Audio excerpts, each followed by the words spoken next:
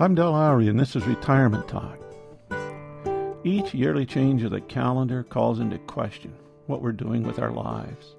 The popular press inundates us with reviews of the year, the decade, or century. We're encouraged to do the same. For many of us, this first of the year review and resolutions for the coming year happen every day of the year. We are constantly reviewing and anticipating change. Reviewing our personal lives of the past year, decade, or century can be dangerous. Of course, it may also be rewarding.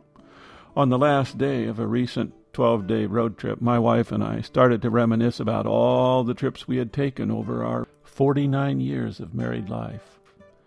They ranged from a 3-day honeymoon drive from Waterloo, Iowa to Prairie du Chien, Wisconsin, to more exotic trips to Europe, Africa, Asia, and the Arctic.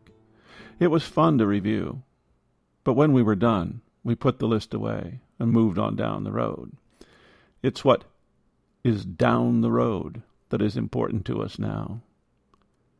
That seems to be the way it is with looking back and looking forward.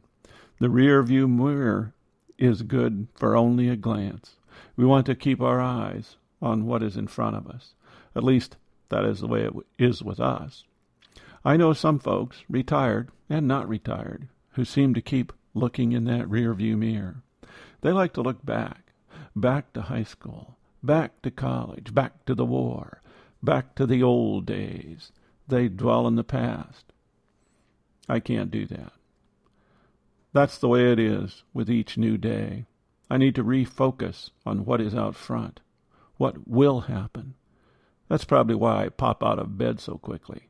When the day dawns, my mind is a whirl with anticipation of the day. I'm on my feet and out the door.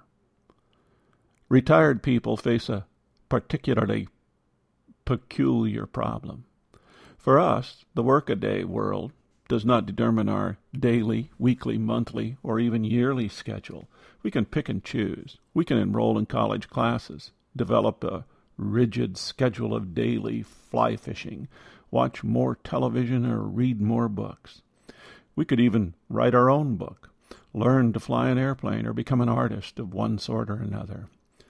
Ah, to be retired. One big obstacle does loom in front of us: the willingness to commit to any one thing or the other. We have a friend who has handled that challenge in a very unique way. She wants to leave every day open to serendipity. Whatever happens, happens. She does not want to play the cello on a daily basis, or the piano, or paint, sing, or dance. She just wants to let life roll along and see what happens. How's it working? She says that she's quite happy doing that.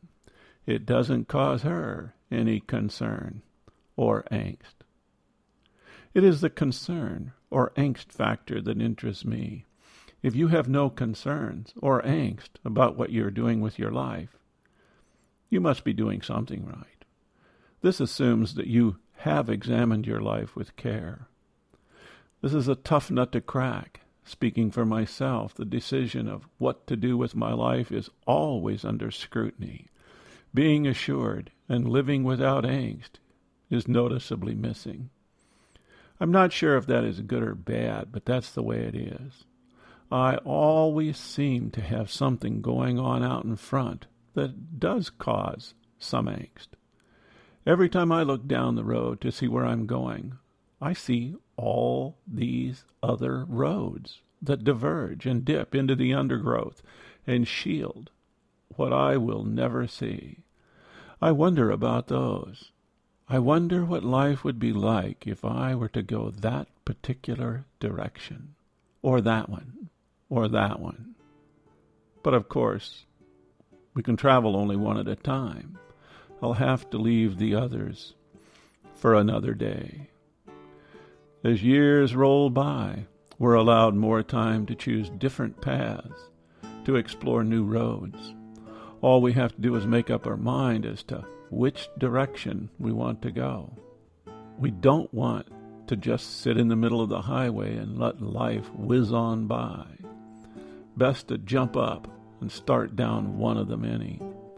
Waiting for Godot is not a good option. Then again, I guess we could. But it isn't for me. This is Retirement Talk, with something to think about. If you have comments, questions, or suggestions, contact Del at retirementtalk.org.